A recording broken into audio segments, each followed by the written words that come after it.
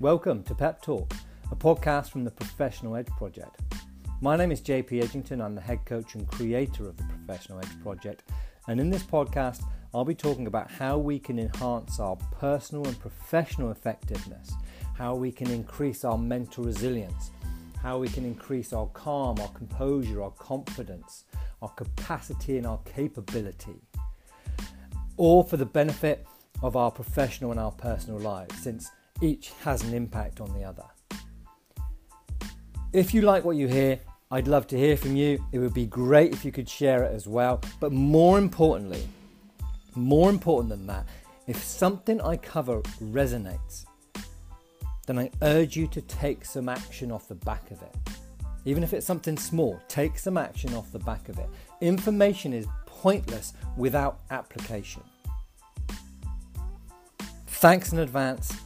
I really appreciate you taking time out of your busy days to listen to this, but I really hope that you get some value, you get something that can actually make your lives a bit easier, give you some clarity on your day, give you some more confidence and allow you to go out there and do what you do best. Let's go.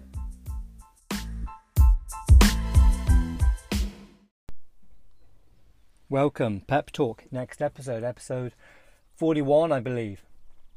So this episode is going to be a two-parter, kind of linked on a common theme. So we're going to start with how many of us might be feeling a bit more tired at the moment, which might seem odd, maybe when we're not going out as much or doing what we would normally do. So we're going to have a look at that, and then in part two, we're going to look at struggling to sleep. Dealing with minds that are racing at night when, we're trying to get ourselves to sleep. And I'll try and put a bit of context, a bit of background information around that, with the aim to try and create a bit of patience and empathy for ourselves. Sometimes if we can understand why things are happening, it makes it easier to deal with.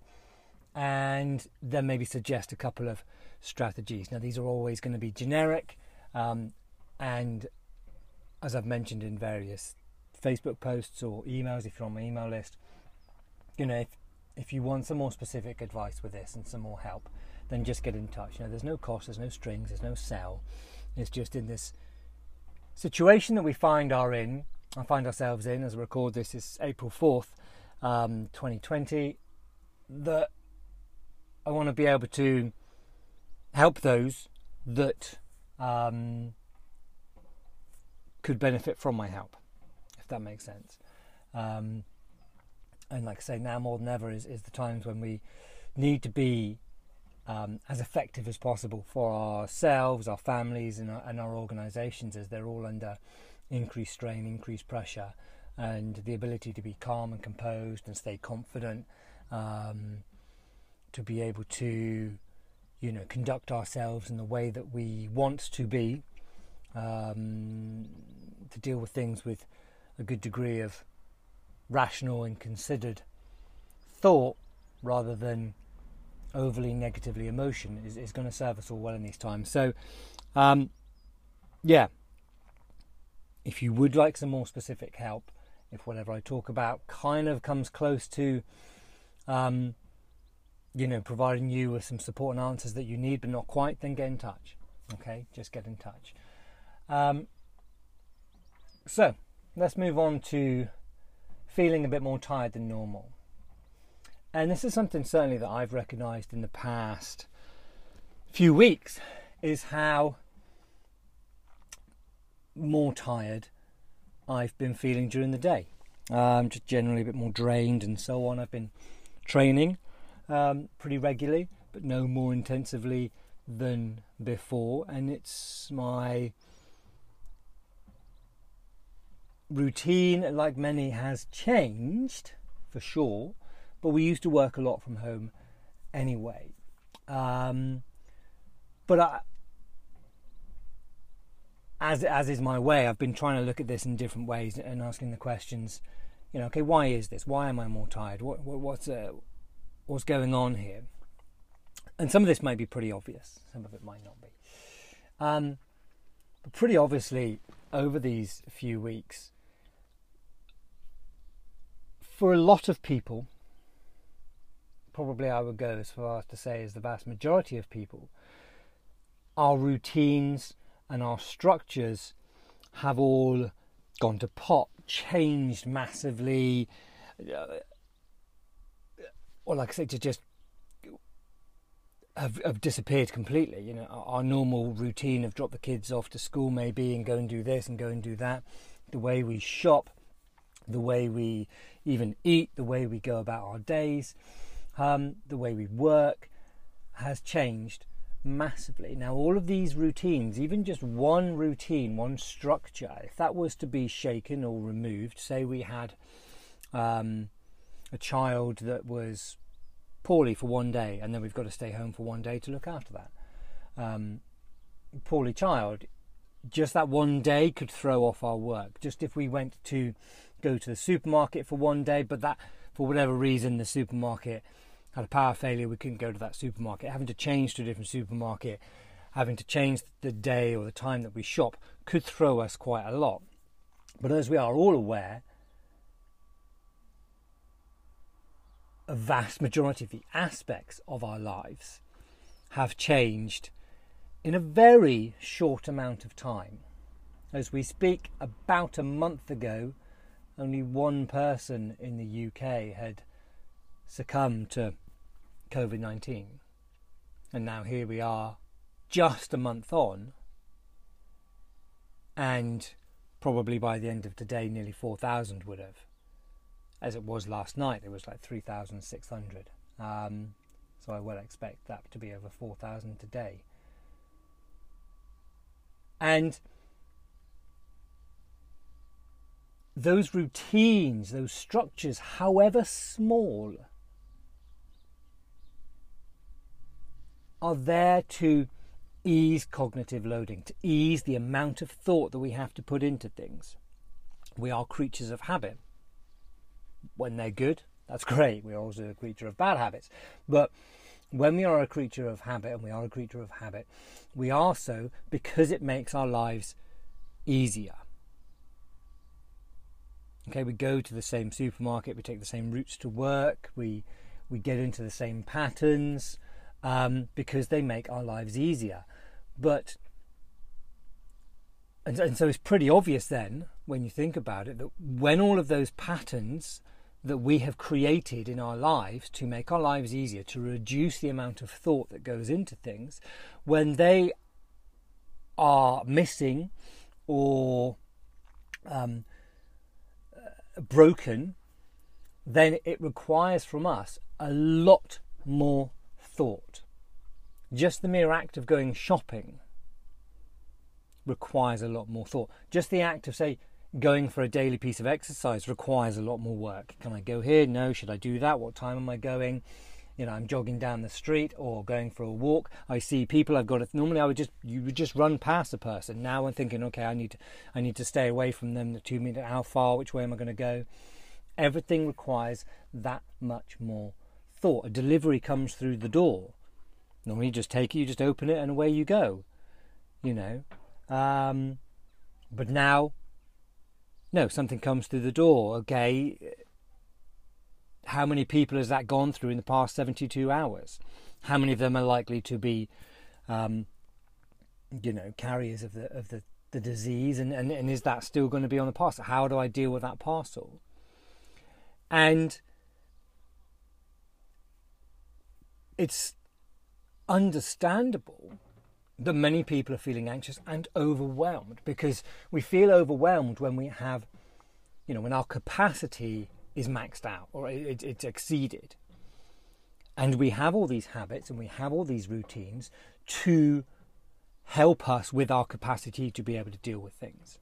Okay, we have strong routines, and if we have to tweak one, well, we've got the mental headspace, the mental capacity to be able to do that. But bringing back to the point of this is we will feel more tired because we have to put thought into practically everything. No longer can we rely on these routines and these habits and these structures that we've previously created and come to rely on. And I use the term, mental energy or mental energy leaks a lot, and for good reason. The function of the brain takes calories, it takes energy, it takes effort. Okay, and I'm sure you've all had exceptionally busy days at work where you've been, physically very static, but your mind has had to work really hard, and then you're exhausted at the end of the day. And that's even in an arena before this happened where things are relatively familiar, let alone how we have to think about practically every aspect. Like I say, shopping, dealing with deliveries, to, schooling our children, to dealing with or maybe arranging food for vulnerable relatives. There is a lot more to think about just in managing our day-to-day lives, let alone having to process, come to terms and deal with what's going on in the wider world, and potentially combating, balancing out the seemingly, dependent on the inputs that you expose yourself to, the amount of media coverage, social media coverage on what's going on the world, is going to lead to a lot of fearful thoughts. In itself, not a bad thing, but when we start to catastrophize and panic, then that is obviously a less helpful thing to ourselves, and as we've seen, to our communities and society. Fear in itself is a good thing. Fear is what keeps us alive. It may well be fear of catching the disease or spreading the disease, or increasing the pressure on the NHS. It's that fear that keeps us at home, that keeps us washing our hands, that keeps our trips out the door to a minimum. So in that respect, it's useful. But when the fear of missing out, when the fear of losing our routine and losing our freedoms seems more real and apparent than the fear or risk of getting a disease, and that's where we see fear not being helpful, that we see maybe a couple of weekends ago with mass kind of crowds going to the national parks or going out on a sunny weekend. But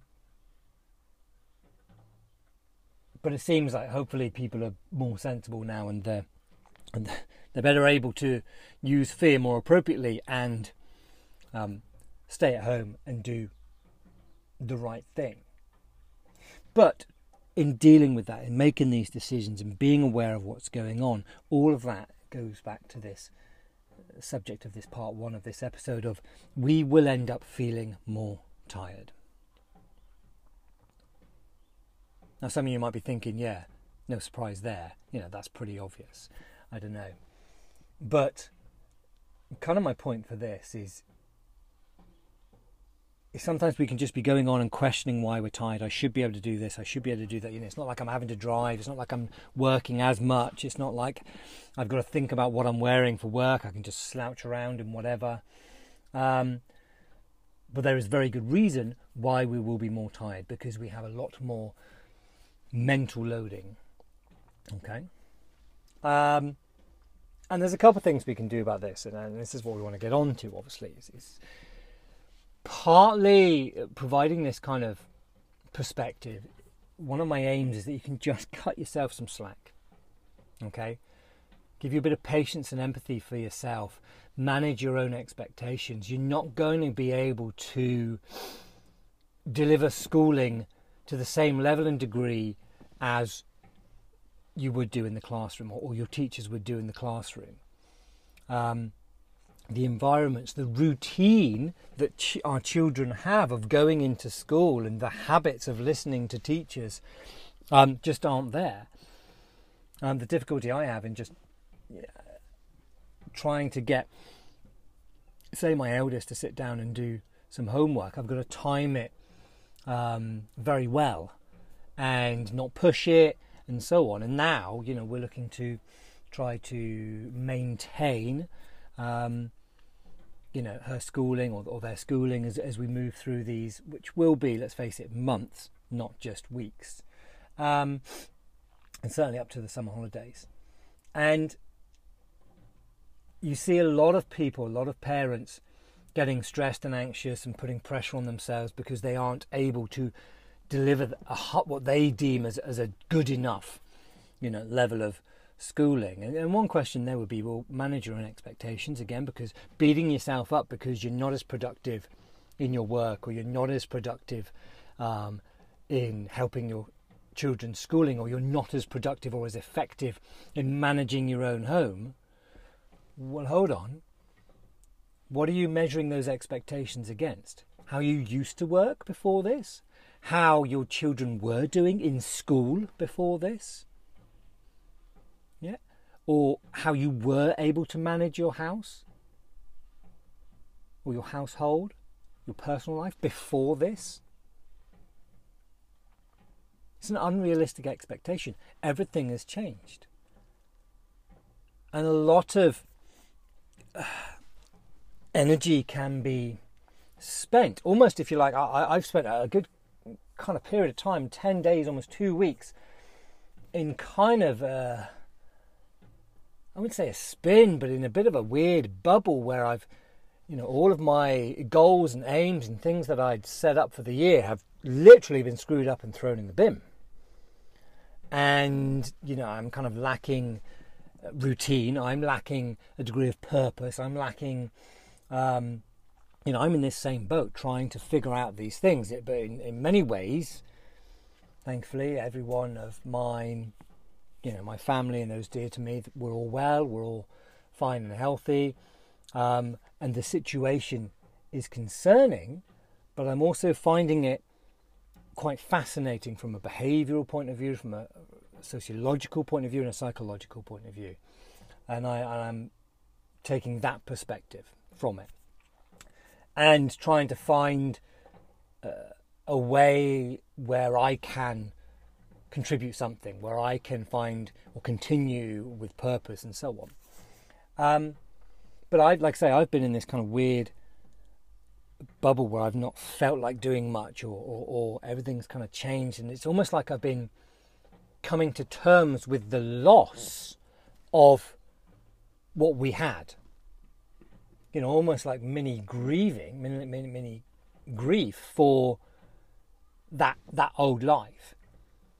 And in any loss, because we have lost certain freedoms, we have lost the ability to do certain things. People are losing jobs, or their businesses are threatened, or what they used to have has changed so much that you could argue that it's gone, certainly in its old form. And a degree of, you could say, mourning for that may be appropriate, so long as that mourning process is a process and is there to help you move through it. And that's what I've done, and I've got to this point now where I've got more direction, and I'm beginning to find a bit more structure with schooling my girls, and find more structure. And so, in terms of what we can do to try to get a bit more energy back during our days, the first thing is like I say, to be able to manage our own expectations, not beat ourselves up, because that is wasted energy, and beating ourselves up and expecting to be able to operate at to the same standards as before all this. Setting ourselves new standards, more realistic and appropriate standards, and then working to them, but knowing what they are. Teaching my kids it's not good enough. Well, define what good enough is specifically and measurably, and then work towards that. So that's one thing. And I'm sure you've probably seen everywhere that everyone's talking about establishing new routines, creating new structure in your life. In itself, to do that takes a lot of effort and energy. Certainly when trying to get, say, young'uns into a bit of a routine, and certainly when you're trying to get yourself into a new routine. And my recommendation would be to keep that flexible. Okay, as I'm sat here in my van, found a quiet space. I'm looking out the window and I can see a tree blowing in the breeze. It reminds me of that kind of Eastern saying, the tree that is unbending is easily broken. So the tree has got solid, firm roots, but it yields and it shifts. It's still got its objective of growing and reaching, but you've got to be flexible in how you approach that. Excuse me.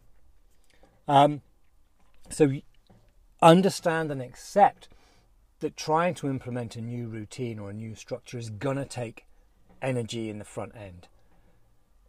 As I sometimes call it, it's like this activation energy. The energy required to start anything always seems and is quite high, but the energy required to start something and get something going isn't the same amount of energy required to keep it going. Okay? So just trust that.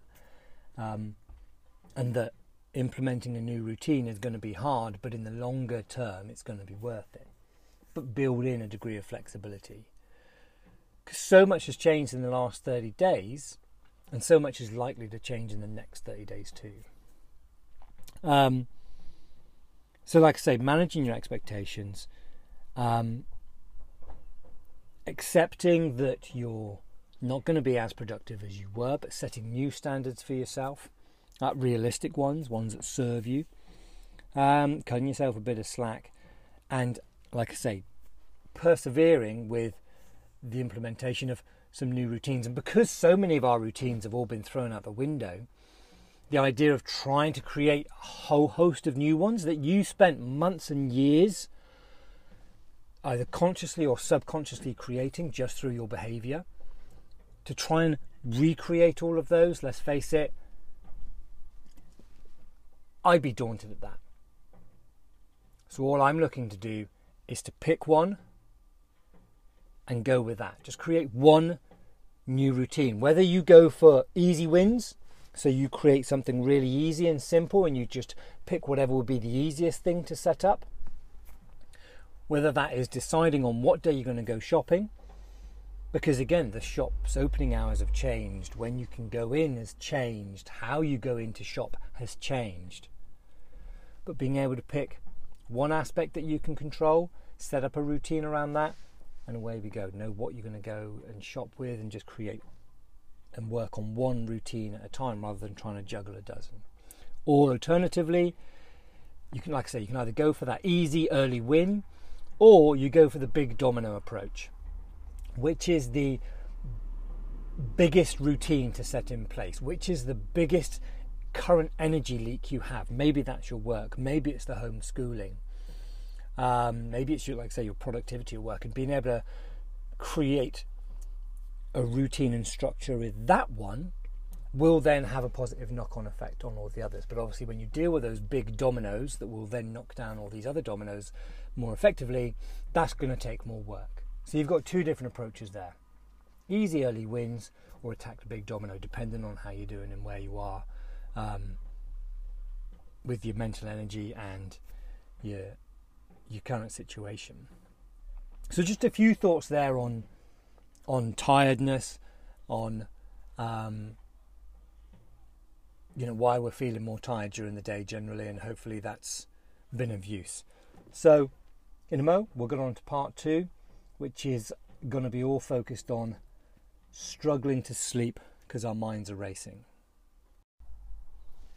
Okay, actually before we go on to part 2, struggling to sleep, the minute I hit stop on that last section, I was reminded of some other aspects that's going to make us potentially feel more tired during our days, and that could be because of what we're eating, because of the changes in our eating habits. Okay, I know from at least one comment and from looking at our own eating habits as a family, you know, I've been eating far more starchy carbs than I normally would do.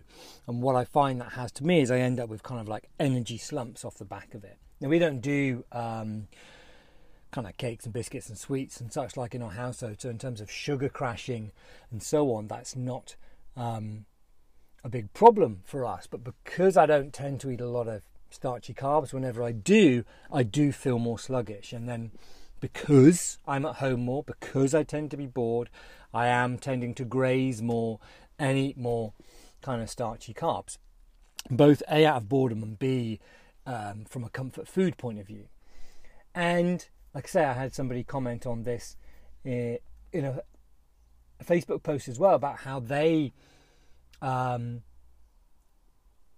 have had to eat different things because they can't get what they would normally do. And obviously whenever you change your diet or your nutrition has a massive effect on how you will feel.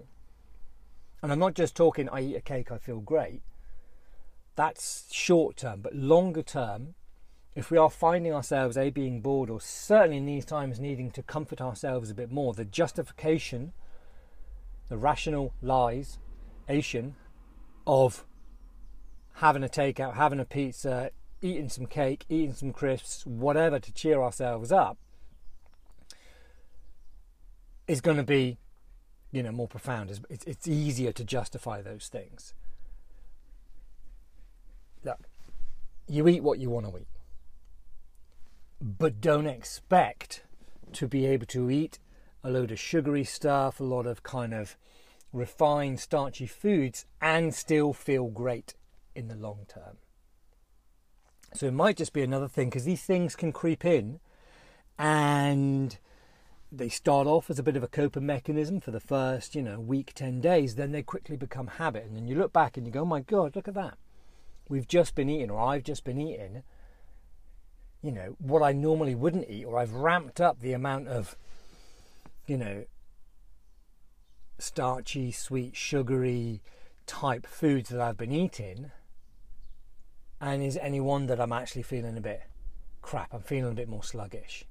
Now for me, I know I don't eat bread. I don't miss cakes and sugary things. And, I used to be addicted to sugar. I used to be addicted to Pepsi Cola. I would drink like 2.5 litres of an evening and not even blink. And still sleep. It just wouldn't touch me. I was 15 kilos overweight at one point. I've now got to this point now where I don't tend to eat bread, and it's probably bread that I miss the most.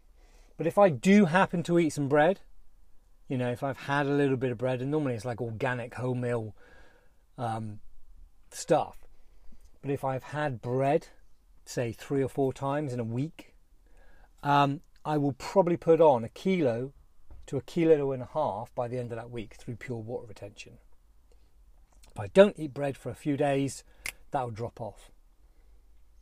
So maybe just have a look-see at what you're eating, what your eating habits are, see what you can exchange out, and see how that could have because I do think that will have a much more, that will have a really positive effect on how you're feeling, okay?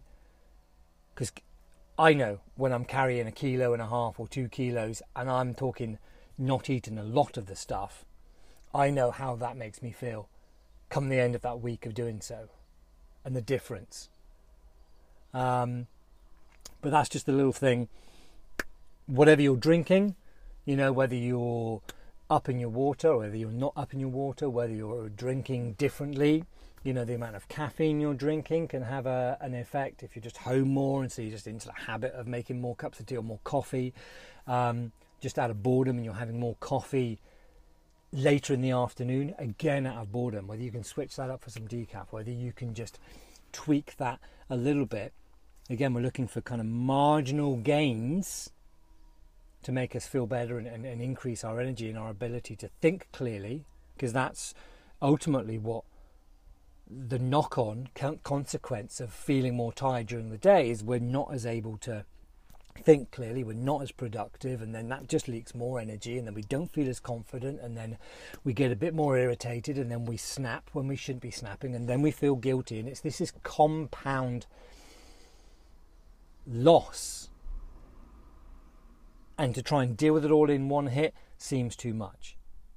So all I'm suggesting is we go for a compound marginal gains. Take a look at what you're eating, tweak it. Take a look at what you're drinking, tweak it. Take a look at how often you're on social media and just kind of feeding off all these various comments that are coming through, some of which are way not factual. How much time are you spending watching the news?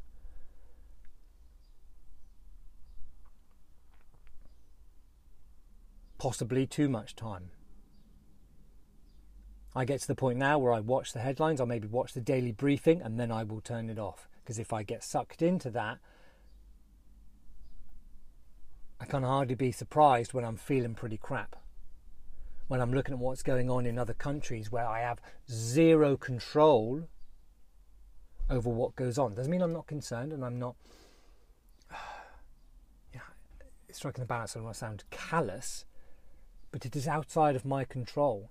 Me spending and wasting energy worrying about something I cannot control is not going to help me when I do need to control the things I do need to control, when I need to maybe face that phone call to the utilities company, when I need to put in that application for, I don't know, tax credits or something, and that's a real, it's going to take a lot of effort to do because it's new and it's unusual. Being able to protect your energy is key. And hopefully this first section of the podcast is maybe just highlighted where and why we're not feeling so great right now. Obviously it's pretty obvious, the bigger picture, and also areas in which we can take control of and try to increase the marginal gains and gain back some of that energy. I'm not going to lie to you and say you're suddenly going to be bouncing around like, some 5-year-old after eating a packet of Haribo. No. But we're looking to try and stack things in our favour. Right, let's get on with this part 2. Okay, part 2. So in this section we're going to look at struggling to sleep. And I've had it on a couple of occasions. Now, because of what I do, I have a pretty well-developed toolkit. And I'm often more fascinated by my physiological responses, that sounds really weird, than I am concerned. Okay. So I think we were just about to come out of, we had 2 weeks of self-isolation. The youngest got sent home from school with a cough. It was a wet cough and it amounted to nothing after a couple of days, but we took the precautions, stayed home for 2 weeks. And then at the end of that, we were the evening of day 13, next day we were going to be out, or whenever it was, we were going to be coming out and going shopping for the first time in 2 weeks. And the night before, I had this kind of sensation in the chest, a bit of a tightening and a tension in the chest. And I'm like, well, that's interesting.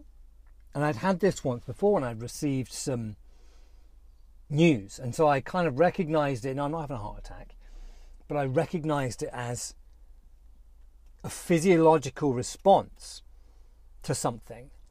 And it's my body telling me to be aware of something. So I'm there going, well, this is interesting. I've got this tightness in the chest. Well, what am I concerned about? Because I couldn't think of anything on my mind. But obviously the next day, in that 2 weeks that we were in self-isolation, the world and our country and the community had changed so much that then now we were going to go back out in what was going to be a very different potentially a very different environment. The way that we shopped was going to be very different indeed. And so there was a lot of uncertainty, a lot of unfamiliarity. Certainly wasn't going to be convenient or easy. And I kind of had this kind of tension But instead of focusing on it and then it growing, I used the application of some fact and some truth and some logic and ask myself some questions. Okay, what's going on here? What maybe am I concerned about? What is currently about to happen? Okay, maybe it's this or maybe it's that. And just by being able to kind of ask some questions, the type of questions I could find answers to. Okay, that's effective questioning rather than, I don't know what I'm going to do. That's a statement, I suppose. What am I going to do? Can you answer that question? It's quite vague, So being able to ask yourself questions that you can answer using fact and truth and logic. And so I just planned out what I was going to do the next day. I managed my expectations into how things were going to be. I kind of forward projected and imagined, okay, this will be like this is this, and just, again, like I say, applied some fact and truth and logic to it, did some deep breathing exercises, did some box breathing, changed my facial expression, made sure I removed tension from my shoulders, and felt a lot better pretty quickly and was able to sleep. But let's get into this struggling to sleep thing and having our minds racing. And again, if this is something that's you're experiencing, and if you need some help with that, and from whatever I say in this, you think that I can do that, then just like I said at the beginning of this, just get in touch. Or maybe it's not me, maybe it's another organisation you want to go speak to. It's better to be proactive and kind of nip it in the bud if you're at that stage. Certainly better to go and deal with it before it does get too much. Or if it is at too much, well, then you definitely need to go and get some help. You are not alone. Lots of people are experiencing that. And there is no failure or judgment, because we are, if I had £1 for every time somebody said this, we are in unprecedented times. Okay? All the old rules are out the window. So if we're struggling to sleep, it's a couple of things I would suggest looking at. Okay? Everybody's situation is going to be different. These are generic. If you want something more specific, let me know. One, as I've alluded to in part one, is seriously look at the amount of news you are consuming. Whether that's via social media.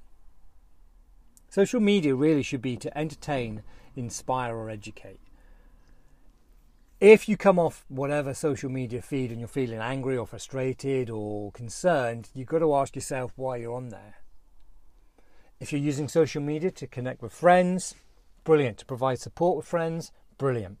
But if you're just scrolling through stories and these various clickbait things that come out and looking at pictures of empty shelves and these people that are, massively hoarding or panic buying, and those are the things you naturally click on and read, that is not going to help you sleep. If you are spending a lot of time looking at the news and watching the same news again and again and again, and I get why we do that, because we're looking for something new and different and some glimmer of hope. We're looking for some good news maybe. Or alternatively, that part of our brain that wants to keep us safe, that part of our brain, the chimp, if you've listened to the chimp paradox or if you followed any of my previous work, kind of the amygdala and so on, that part of the brain receives all information first. Okay? And its job is to keep us safe. And right now, when we're, taking in a lot of news about deaths and infection cases and, all of this negativity, which the media knows that's how people work and that's what they provide. I'm not saying that they are providing an overly negative state of affairs, but they tend to play on it more because they know that's what people look at. And they want viewers, they want readers, they want clicks, like anybody else. And you can tell that by some of the questions that come across just after, the official government broadcast, and some of the questions you see that they're trying to get, sensational headlines. They're trying to,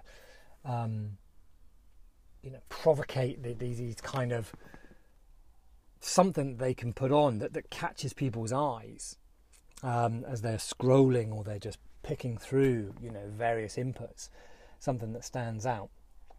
And we tend to be drawn to look for the negative because we're looking to protect ourselves. And, that part of the brain wants to protect us. And then we get into this thing where we think a certain thing, and then we will look for things, a confirmation bias, where we will look to then reinforce what we initially think about a situation.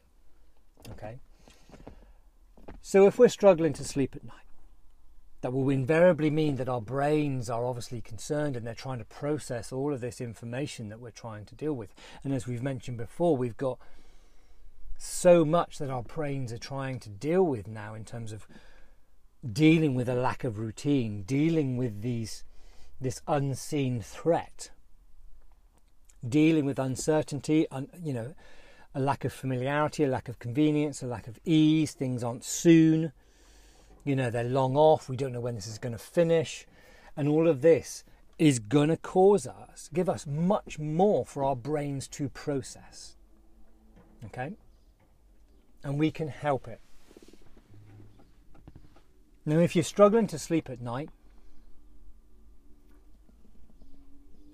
doing what I'm about to suggest is not going to take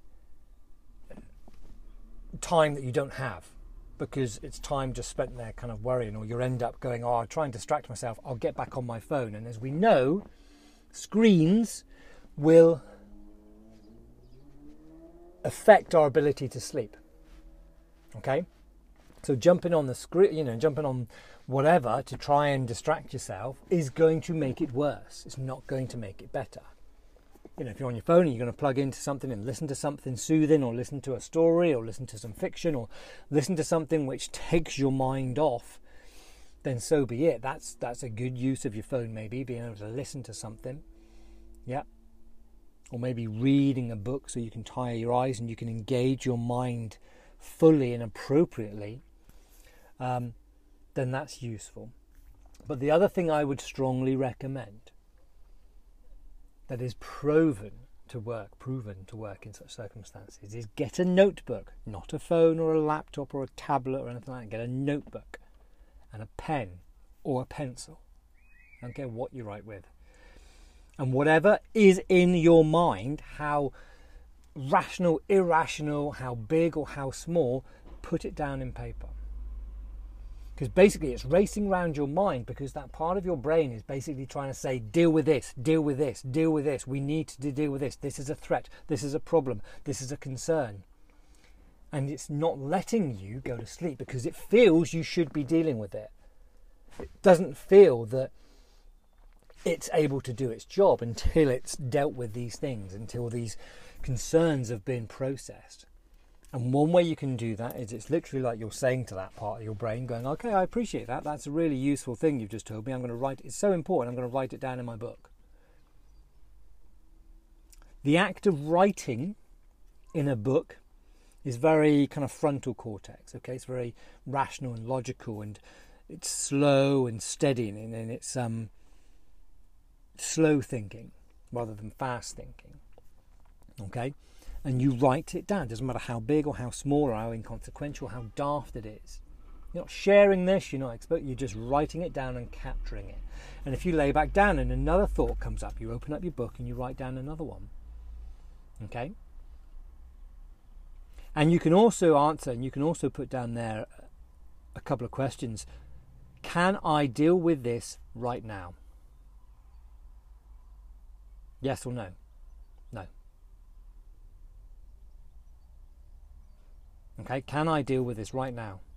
No. And you write it down. Don't ask. The problem is you've got too much in your head, okay? And we need to get it out. Trying to sit there and outthink a thought, certainly the part of the brain that's created the thought, the concerns and is sending the mind racing is far stronger.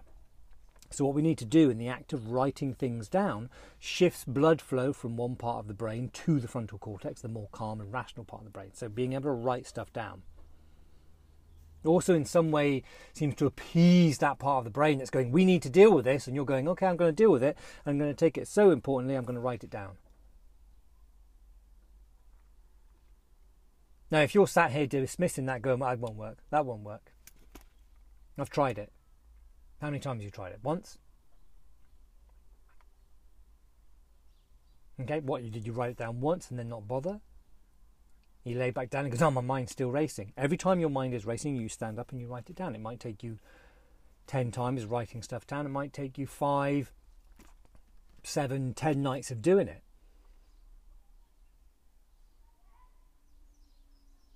Part of our concerns right now is that we have a lack of certainty, we have a lack of routine, and things, we don't have an end point.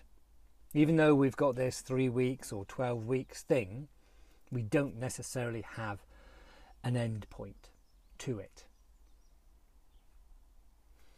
And that in itself is unsettling. We like things to be soon and certain and safe and comfortable and easy and familiar. And right now, probably most of those things seem gone, but we can build much of that back in. We can create a routine of having a notebook and jotting down whatever is going through our head. We're not trying to solve it by writing it down. We are looking to merely capture it and transfer it out of our head and into the book. If it keeps cropping up, the intensity of those thoughts are a lot higher. It just means that the intensity or the amount of writing that we do needs to up. Now, whether you write down something and you apply, if some either Byron Katie stuff, which is the work, Google that and have a look, see. But my simplified version of that is just literally if I come up with a statement that's concerning me, that's disturbing me, that's scaring me or keeping me awake, like, I'm going to lose my parents. 2 things. Can I do anything about that right now? No. What's the likelihood of me losing my, is it true? Is it true that you're going to lose your parents? Well, certainly is it true tonight? Now, if you have got a parent that is sick and they are in hospital, then the answer could be very different. But equally, the answer going back to what can I do about it right now? You can get some rest so that you're in a better position to help yourself and the rest of the family. So that if you are able to speak to them, you can speak to them in a better state. Okay? That you don't add to their worry, because they will be worried about you, although you are worried about them.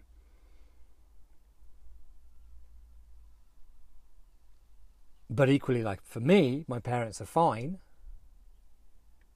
Am I going to lose my parent? I am going. Is it true? No. Give me 3 logical, factual reasons why it's true that you're going to lose your parents, say tonight or right now. And of course I can't. And the act of doing so again calls us to use fact and truth and logic. And it's a key tool of being able to calm that chimp part of our brain, to shift the blood flow from the instinctual, the old brain, the fast thinking brain, back into the slow human part of our brain, if that makes sense. If you want some more help on either the work, I'm not affiliated with the work, but there's a ton of free resources on, I think, thework.com. Have a look, see how that works. Or even if you just take the simplified approach of whatever the statement is, make it a single statement. Like, I'm going to lose my parents, and my business is going to go to pot, and we're going to, there's a dozen things inside there. You take one and you ask yourself, what can I do about it right now? Or is it true? Is it absolutely true that that's going to happen like now? And then you write down the opposite. I am not going to lose my parents. Is that true? Give me 3 logical, factual reasons why you're not going to lose your parents. And you can just kind of start to think differently and apply a different perspective to situations as you go forward. So that's one kind of way of thinking in terms of if you can't sleep, and what we can do about that with your mind racing is it's being able to get those thoughts and get them onto paper. Okay, we can also help in the front end by limiting the amount or improving limiting the amount and improving the quality of information that goes into us. What goes into our bodies will massively affect how we feel. And all of it needs to be quality and the right amount. That goes for liquid, food, and information. Okay, what goes in our eyes, our ears, and our mouth will all have an effect on how we feel. I'm not saying we stop certain things, but certainly I found myself doing it where you get drawn into it and you find yourself watching the news for an hour and all they're doing is repeating the same stuff. Now, certain bits of news are important to be aware of. Certain aspects are important to be aware of, but you could probably get that same information if you went straight to, say, the NHS website or the government website, where you get given fact and direction and advice and support and guidance, rather than headlines, clickbait almost, and so on. But being able to understand why we do these things is the first part. Okay. Also, creating some patience and empathy for yourself, and it's just a natural response. Your brain is trying to do the best it can in the current situation, given what it's got to deal with. Cut it some slack and help it out. Cut yourself some slack. And the same with other people, getting frustrated with other people that are struggling with a situation. They're just doing the best they can with what they have. Doesn't mean that we can't do differently, and doesn't mean we can't do better. But right now, given their current energy level, skill set, routines, practices, the amount of input into their bodies, they're doing the best they can. Okay, a bit of patience and empathy will go a long way. Like I've said, if I can help with anything, then let me know. Okay. Hopefully you've gained some benefit from this. If you think other people would benefit from it, give it a share. Okay. My aim through all of this, I've got a Facebook Live next Tuesday, the 7th.